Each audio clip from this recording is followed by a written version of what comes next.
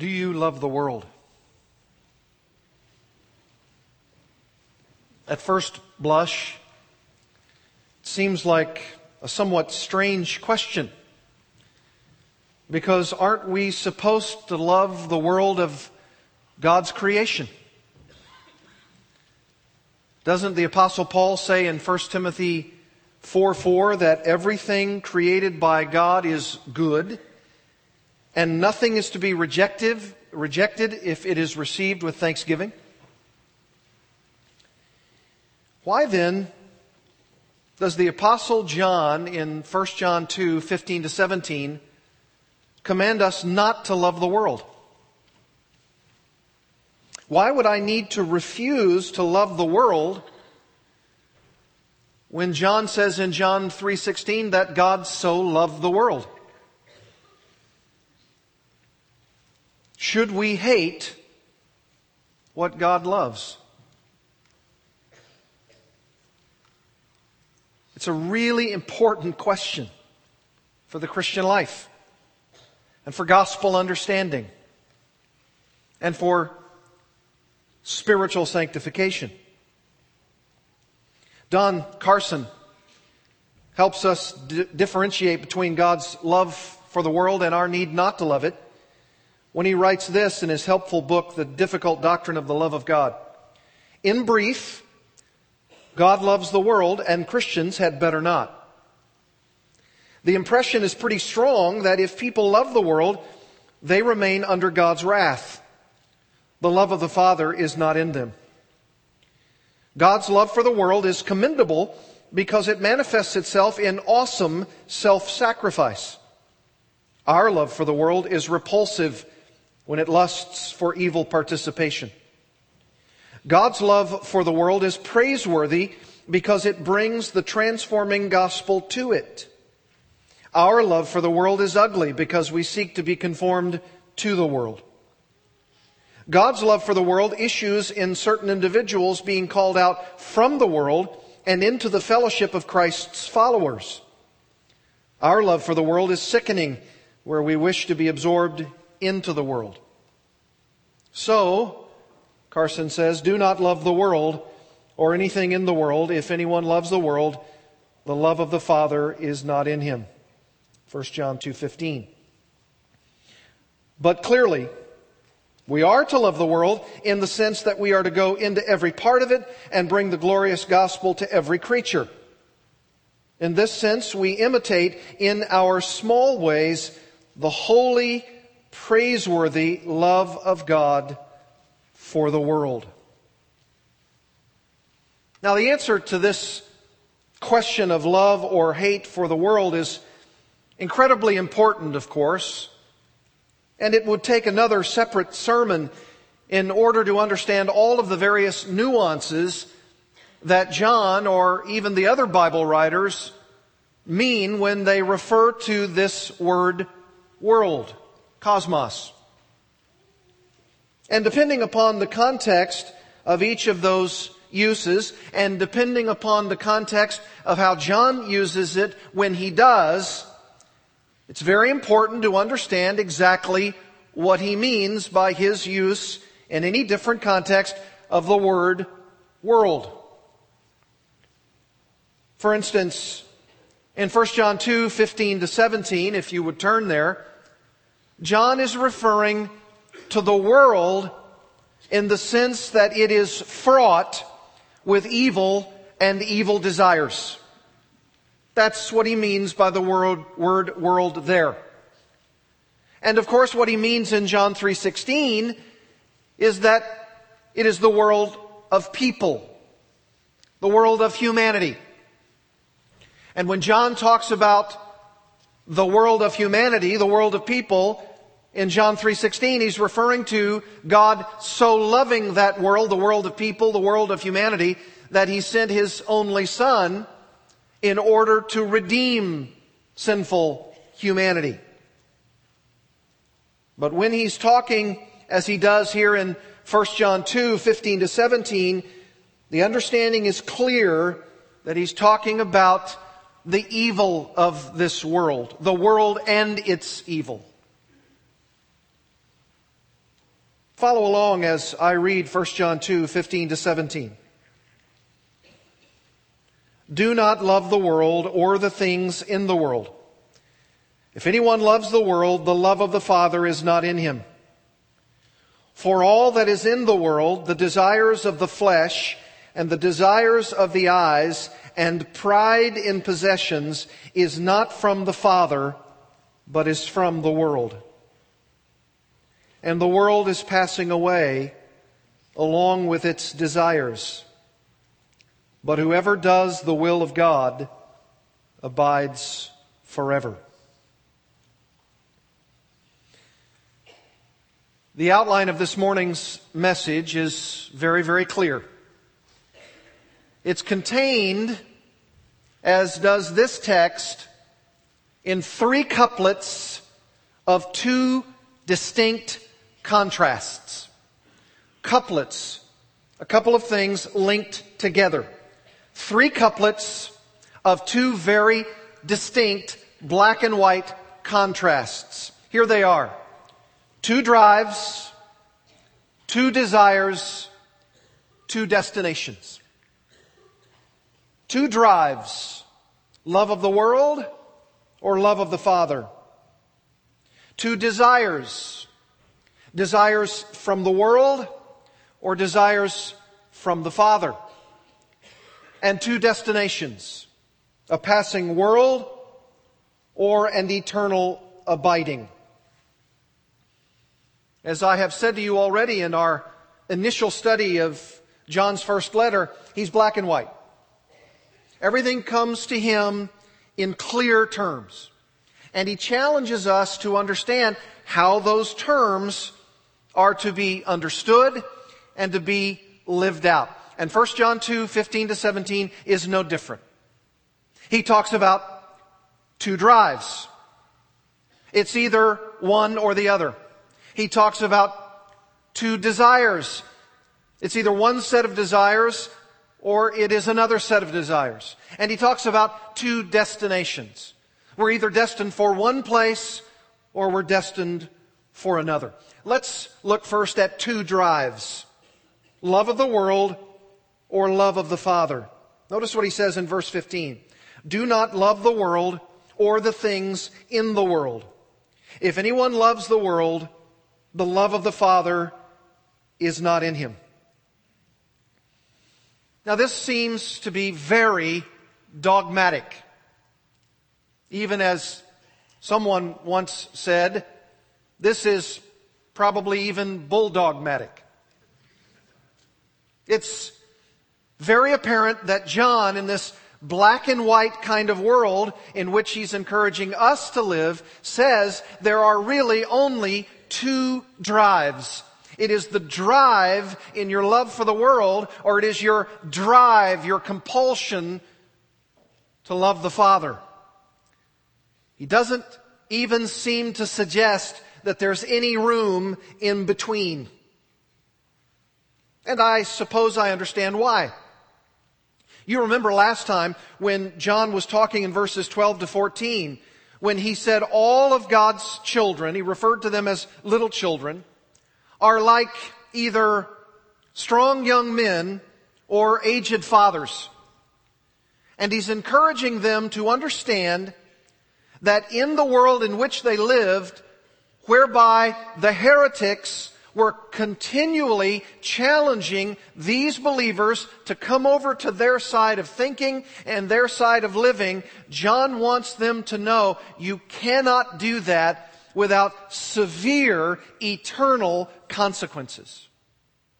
For instance, he says, if you indeed are like a young man, it is because you are strong and the Word of God abides in you and you've overcome the evil one.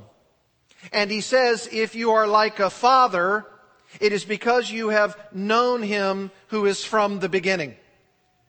And essentially, as I have been saying, those 2 kinds of looks or designations or qualities are related to the idea directly of the heretics who want people to believe their doctrine and to live their kind of life. And when John comes along and says, you should be like a young man in the faith, and you should be like a father, those are the two perfect correspondences to doctrine and to living. What you believe and how you live. And so when he talks to them in such black and white contrastative terms, he's telling them, watch out for the heretics, watch out for what they believe, and watch out for how they live. If they don't come to you and present to you the true person of Christ, 100% God, 100% man, and if they don't love their brethren, they hate their brethren, watch out for what they say they believe and watch out for the way they say they live, because it isn't true in either case. And that being the case, he adds what actually, if you've been reading carefully, is the first imperative of this letter. First one. He hasn't said anything up to this point by way of a clear command, but now he does. And that clear command is this: do not love the world. You've got to watch out for your doctrine, he says. That is the doctrine of the world, the doctrine of these heretics. And you've got to watch out for the way you live. That is, do not live like them, like the world. Because they'll say something and do another. They'll say they believe one thing and they'll live yet another way. And he says, by the way, by the use of this particular verb tense in 1 John 2:15, do not progressively, as a pattern of your life, love the world. Do not be in a habitual, ongoing relationship, a love relationship with the world, because they'll believe and they'll live in a way that is directly opposite of God and His Word. Don't do it. Why? Why? Why is this important? Why is he so very importantly telling us, by way of this clear command, not to love the world? Well, to borrow James' phrase in James 4:4, that friendship with the world is what? Enmity with God. James and John are rightly distinguishing in very clear terms that if you love the world, if you're a friend of the world, then you don't love God. You're an enemy of God. James even goes on to say, whoever wishes to be a friend of the world makes himself an enemy of God. Or as John says it here, if anyone loves the world, the love of the Father is not in him. It's an either-or relationship that we're talking about here. It's either-or. It's what drives you. And so I asked this morning, what drives you? What compels you? For what or for whom do you really love? Check your heart. Ask yourself the question, what or whom is the object of my love? Are you driven to pursue the things of this world? Or is the driving determination of your life the pursuit of God the Father? Robert Yarbrough wrote about this very verse. Very wise words. He said this: authentic love for God only exists when it has no essential rivals. That's right. Authentic love for God only exists when it has no essential rivals. What in your life, my friends, what in your life is a rival to the love of God? What is it in your life? What things in your life are a rival to your love for God? It's a very direct and yet very necessary and important question. You could even use Exodus 20 verse 3 as a benchmark. You could say, as does one of those top commandments of the 10, You shall have no other gods before me. I am the Lord your God, and I am a jealous God. You know what he's saying by that essentially? There are to be no essential rivals. I am your God. I'm a jealous God. I exist because I have always existed. And I have created you for the purpose of worshiping the self-existent one, the one who was never created, the one who created you, and the one who in that creation calls the shots. I tell you how to live. I command you. I call you to love me. And I must have no essential rivals. You remember what Jesus himself said about serving two masters, Matthew 6:24? No one can serve two masters. For either he will hate the one and love the other, or he will be devoted to the one and despise the other.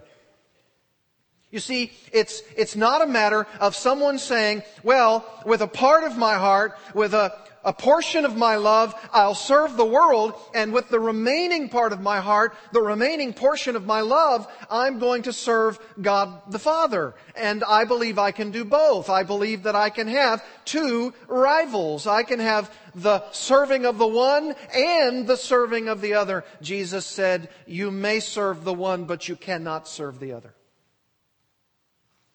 Just doesn't work that way. The Lord Jesus must be the master of your whole life. And it's always coming down to doctrine and practice, doctrine and living. And the heretics were saying something about doctrine, and they were saying something about living. And John was saying, don't love the world either as to what it believes or either as to what it does. And if Jesus says, I must have the whole of your life, I must be the master of your life, for what would he mean in John's language? Look back at chapter 2, verse 3. And by this, we know that we've come to know him. In other words, we know that we have no rivals except him and him alone, and it is this, if we keep his commandments. Whoever says, I know him, but does not keep his commandments is a liar, and the truth is not in him. But whoever keeps his word, in him truly the love of God is perfected. By this we may be sure that we are in him. This is the surety, the certainty that we love God and that we don't love the world. Whoever says he abides in him ought to walk in the same way in which he walked. And notice what he says in verse 9 of that same chapter. Whoever says he's in the light and hates his brother is still in the darkness. It's what you believe and it's how you live. Whoever loves his brother abides in the light, and in him there is no cause for stumbling. But whoever hates his brother is in the darkness and walks in the darkness and does not know where he is going because the darkness has blinded his eyes. And someone, I assume, would immediately begin to say, but what specifics? What are you talking about? I understand the concept of not loving the world, but what specifics are we talking about here? For what, if I am loving the world, for what characterizes that love? What does it look like? John goes on. Two desires. Not merely two drives, but the desires that manifest the drives. Two desires. Desires from the world or desires from the Father. Verse 16. For all that is in the world, the desires of the flesh and the desires of the eyes and pride in possessions. Those are three of them, he suggests. Three categories, three ways, three sets of desires that give us the clarity for whether or not we love the world or we love the Father. Here's what he says: the desires of the flesh, the desires of the eyes, and pride in possessions is not from the Father, but is from the world. You know what John does here? He invites us to answer which drive characterizes us by the specifics of verse 16.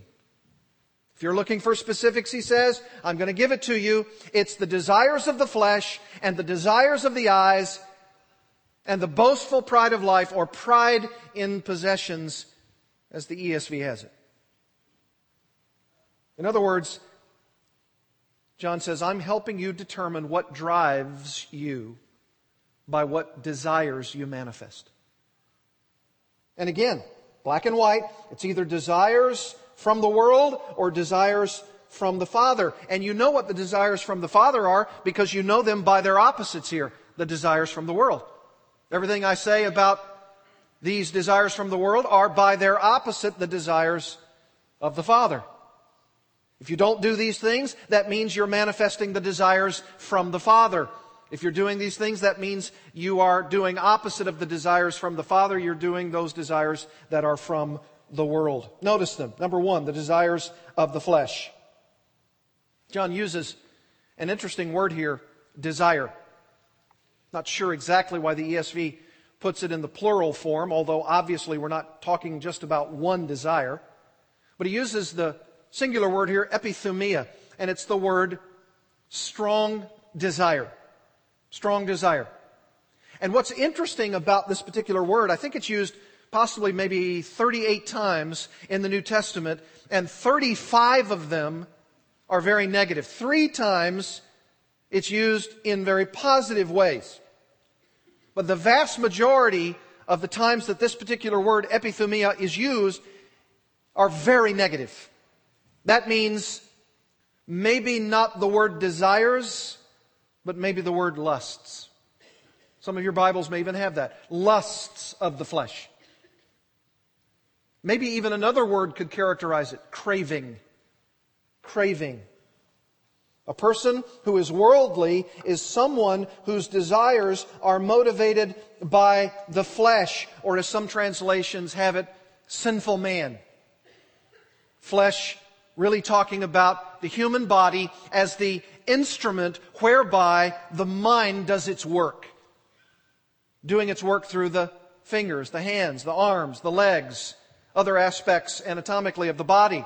It's not that the body does it on its own, it's that the body as an instrument is doing its dastardly deeds, its nefarious work, based upon what the mind apprehends, what your thinking brings you to. Your thinking then motivates your body to do sinful deeds. And John says, one of the categories of knowing whether or not you're driven toward the world, that you love the world, is to look at what your thinking does by what your body produces.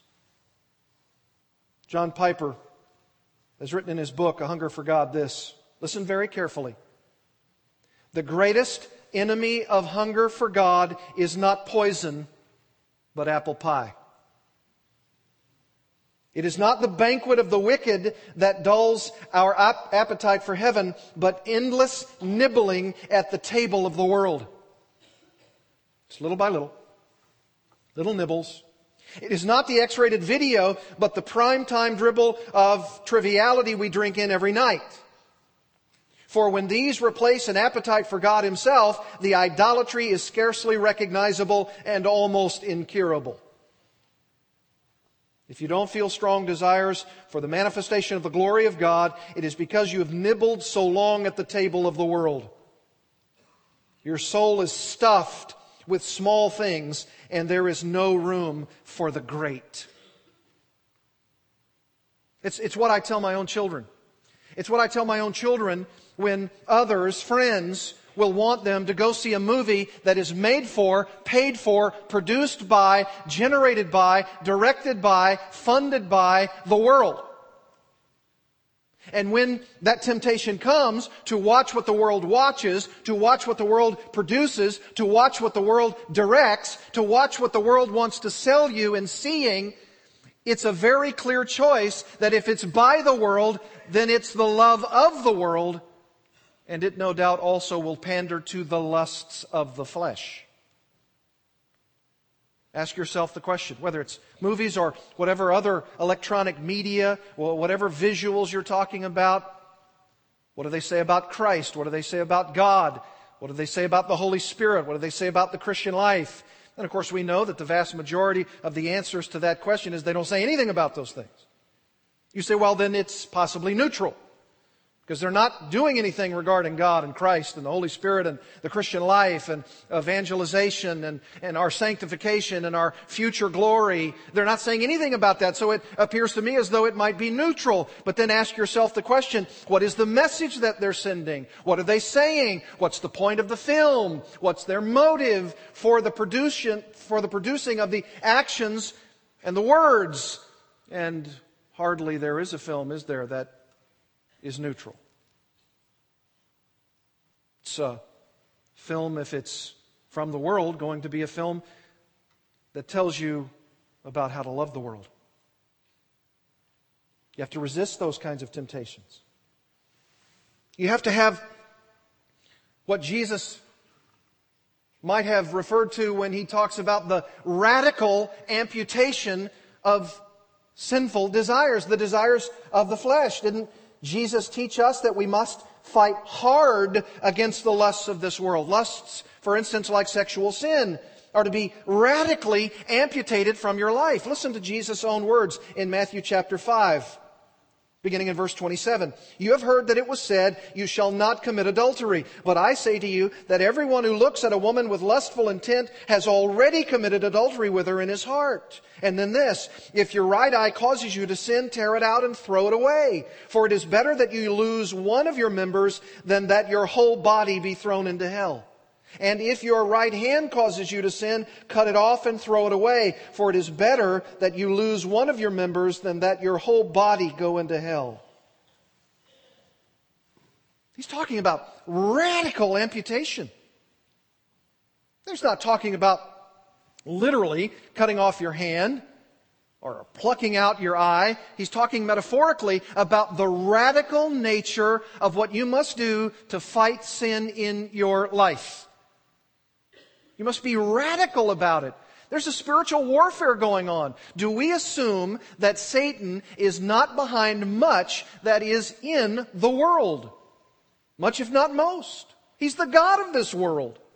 He's trying to ply his trade so that you and I will be damaged spiritually, so that we will be ineffective as Christians. And we must, with all of our hearts, say no to the lusts of the flesh. He gives a second category here. Desires of the eyes. The desires of the eyes.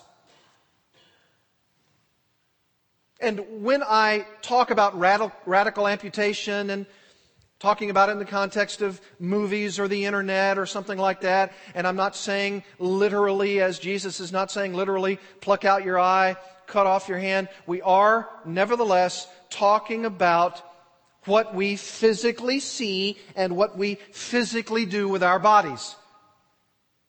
And when he says here, the desires of the eyes, he's not talking about the eyeball. That's just the vehicle to which you see what you see, both spiritually and literally. So what do you see literally? What do you watch?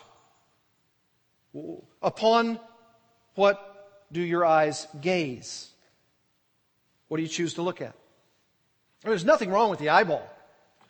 It's a wonderful invention of God. It's a wonderful designer creation. It really is. If you've ever studied the human eye and the complexities of the eye, it's just massively fascinating. In fact, even the Bible, Proverbs 20 verse 12 says, the hearing ear and the seeing eye, the Lord made them both. But if the Lord, the Creator, has made the human eye, the eyeball, for godly purposes, for holy purposes, what do we look at? What do we see? What are we choosing to open our eyes toward? And like the sinful misuse of the human body, your hand, some other aspect of your body, the eye is no different. You can use it for good or for evil purposes. What do you use your eyes for? What do you look at? What do you read? What do you ponder about that which you are seeing? And again, Jesus' teaching on this subject is so crucial for us to understand. Listen to what he says in Matthew 5:22, just a little bit above what I read to you earlier. The eye, and he's talking spiritually now, the eye is the lamp of the body. So if your eye is healthy, that means what you're looking out through to see the world. If your eye is healthy, your whole body will be full of light. The metaphor of light.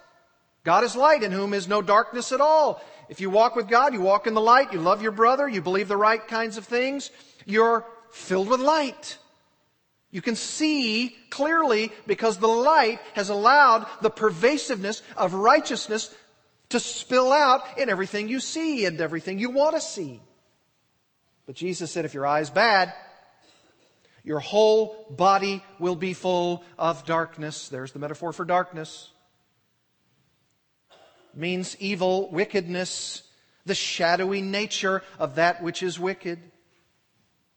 He says, if then the light in you is darkness, how great is the darkness? How bad is it?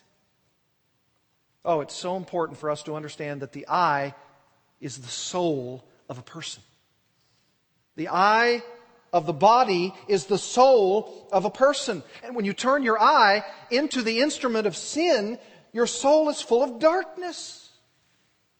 That's what John has been driving toward here. And I ask again, upon what do you gaze? What do you look at? Especially when no one else is looking. What do you see? I mean, with the kind of electronic media we have at our fingertips these days, and with the visuals right in front of most of us, do you use your eyes for good or evil purposes? And that's a lot of intensive questioning of our soul, the eye, the lamp of the body. But he's not done. Notice what he says thirdly, pride in possessions. And this is potentially difficult to translate, this particular phrase. And in the ESV I said it's pride in possessions. But listen to several other ways this particular phrase has been translated. I just picked out a few from fairly prominent English translations of the Bible. The pride of life. The vainglory of life. The pride in one's lifestyle. The desire for possessions and worldly arrogance.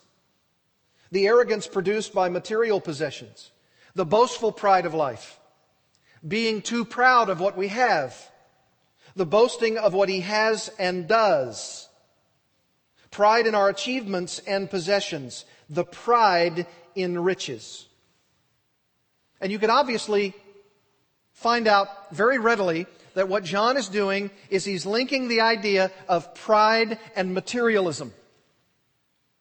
He's linking together one of the oldest sins there are, pride, and a fashionable idea, and that is possessions, material goods, the things, the stuff of this world, the stuff of life.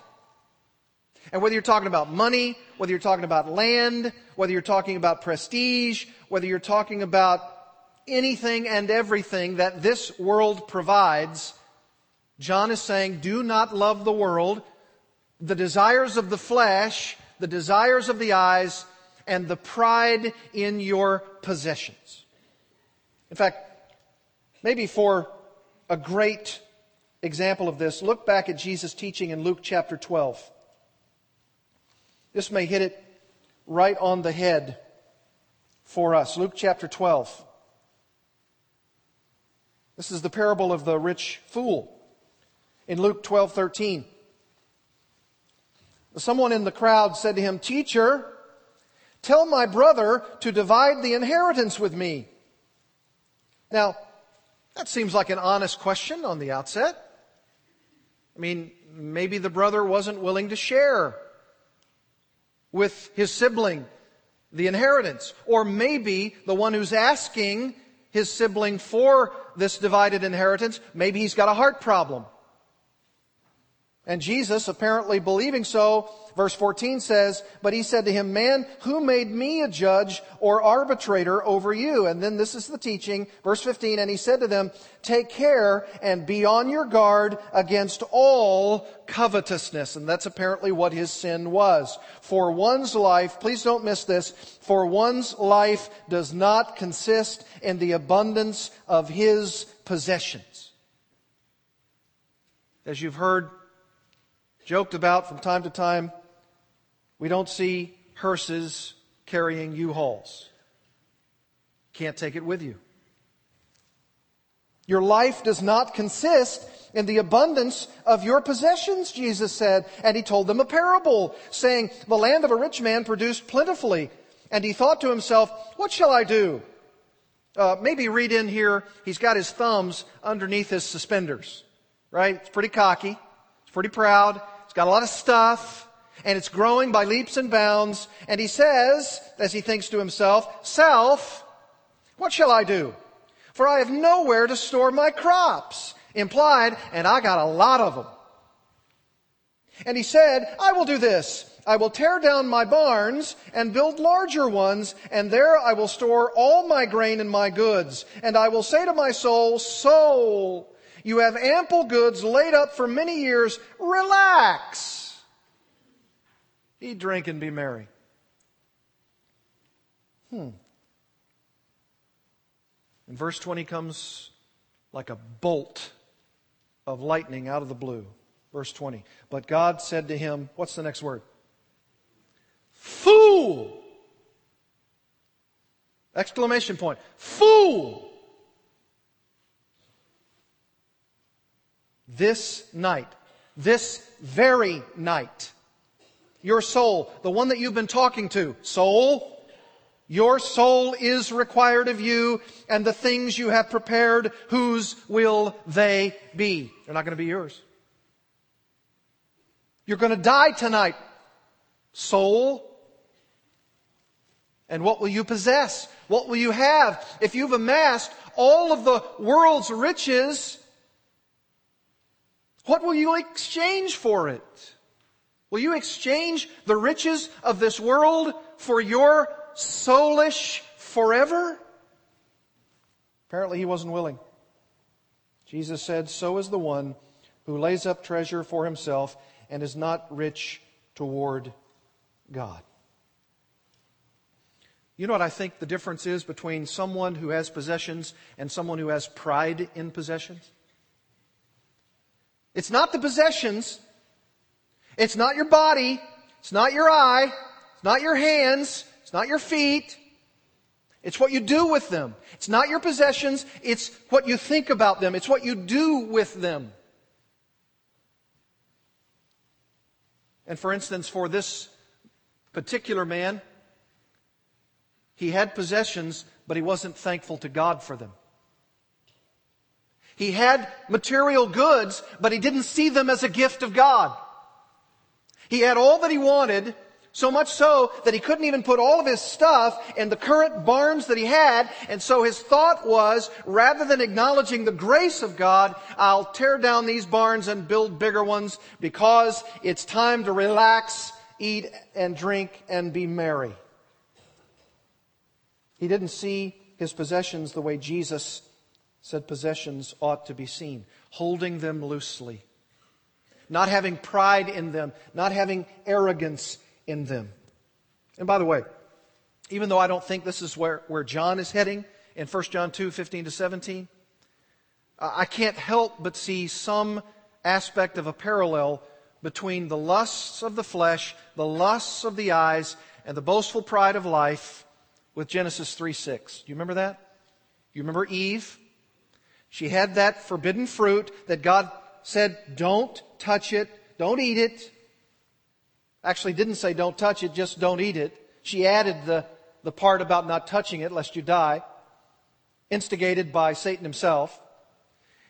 And interestingly, not as though these are the three categories of loving the world, but interesting parallels nonetheless. It says, Genesis 3:6, that when she saw that the tree was good for food, lust of the flesh, she wanted it for her body, she wanted it for nourishment, she had to have it, and when she saw that it was a delight to the eyes, lust of the eyes, she saw that it was good. She used her eyeballs for evil purposes. She had to have it. They were a delight to her. You see something, you got to have it. You throw off all biblical principles because you've got to have it. And she saw that it was desirable to make one what? Wise. Pride. Pride. Or how about what Satan did to Jesus himself in Matthew chapter 4? Matthew 4:3 says, "And the tempter came and said to him, 'If you are the Son of God, command these stones to become loaves of bread.'" Where was this? Where was this temptation? In the wilderness. Had Jesus been fasting? Wouldn't it have been a temptation for you or for me to say, 40 days, I'm really hungry? I mean, what's the problem? Well, what's the problem as the Son of God? I can just create. And if I just want to create just a few loaves to satisfy my hunger, is that a problem? Is anybody going to have difficulty with that? Jesus refused because he knew where Satan was going. Then it says the devil took him to the holy city and set him on the pinnacle of the temple and said to him, "If you're the Son of God, throw yourself down, for it is written, he will command his angels concerning you, and on their hands they will bear you up, lest you strike your foot against a stone." Just throw yourself down and watch God's protection. And then Satan apparently took him up on the pinnacle, and I don't really even understand that, because how does Satan take Jesus anywhere and do anything? But it says he took him to the very pinnacle, and he says, "Look out upon everything, and you look at all the kingdoms of the world, all of them, and I tell you they are yours if you kneel down and worship me. They're yours." And apparently they may have actually been Satan's as the god of this world for the giving away to Jesus. And Jesus refused. Why? Because he's not going to be involved with Satan in the pride of life. The pride of saying, this is all that I own, and if you too worship me, the only thing in the universe that does not yet worship me, and if you too worship me, you can have it all. Boy, wouldn't that be a temptation to say in your own heart, you mean I can have it all? John concludes, as I do, with two destinations. Two destinations. Passing world or an eternal abiding. Notice verse 17. "And the world is passing away, along with its desires." You see, it's a package deal. The world has its desires. But the world is passing away. It's going to be destroyed. It's going to end. It's going to become futile. And its desires. But whoever does the will of God abides forever. Oh, don't miss this. The eternal destinies of those who pursue one way or the other will one day be manifest. And read in again to John's very words the concept of darkness and the world. Notice back in 1 John chapter 2, verse 8, "The darkness is passing away and the true light is already shining." So what has he already described as passing away? The darkness, the evil of this world. And he says it again, verse 17 of chapter 2, "And the world is passing away along with its desires," so that you can synonymously say darkness and world, the evil of this world, are to be seen together. And they're passing away. They're going to be judged. It isn't worth it, my friends. It is not worth it for you to be in love with the world. Because if you love the world, the love of the Father is not in you. And if you love the world to the exclusion of the love of the Father, you're in darkness. And if you're in darkness, it'll pass away because the world itself is passing away. But if you do the will of God, you'll abide for how long?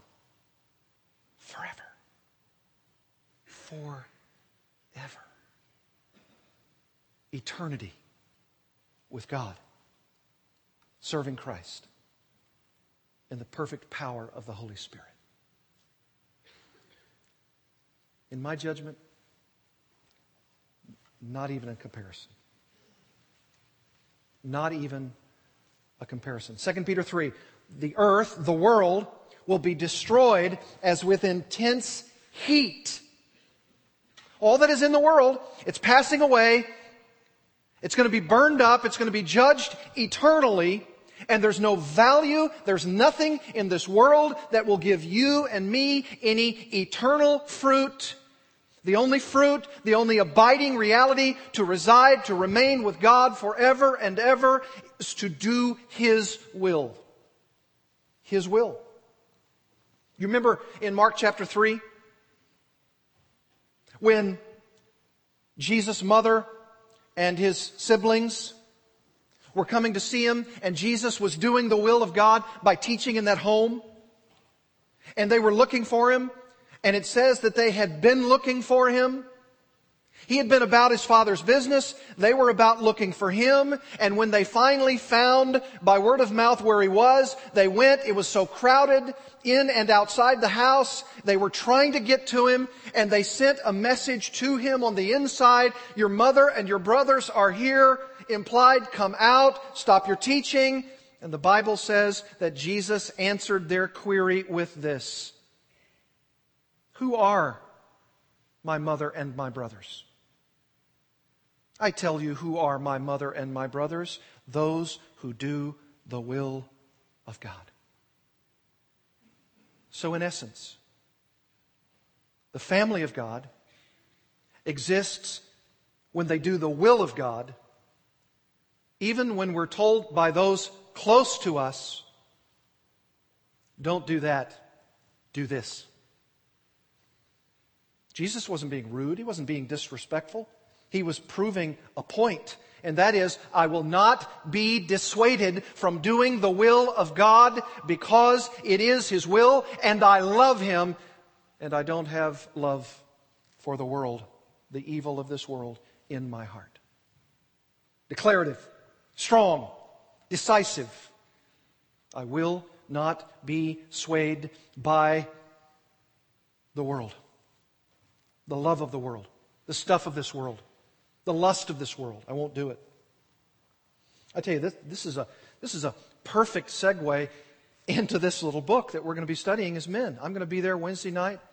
I'm going to be a part of James Henrich's group, Worldliness Resisting the Seduction of a Fallen World. I can't wait to see the practicalities of implementing this very Sunday morning's message. How do you do it practically? In fact, I think this is so important, just like Dr. Scott Christmas taught when he taught at our last men's retreat. This is so incredibly important that I want to do an entire part 2 message off of this part 1 message, which has been expositional, and do a part 2 message that is all practical. And I want to put on the screen, and I want to talk to you about the implications of what it means not to love the world. Because the question for you and me is this: do you love the world? Do you love the world? Please don't be like the one for whom the Apostle Paul said in 2 Timothy 4:10, Demas, having loved this present world, has departed me. Don't be a Demas. Love the Father, not the world. Let's bow together in prayer.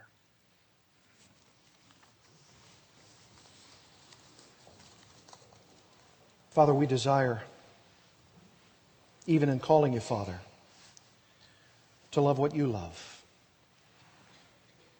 and to stay away from the things that you hate. May we do so because of that love. And even that love is in our hearts because you first loved us. May we love you with no essential rivals. In your name we pray. Amen.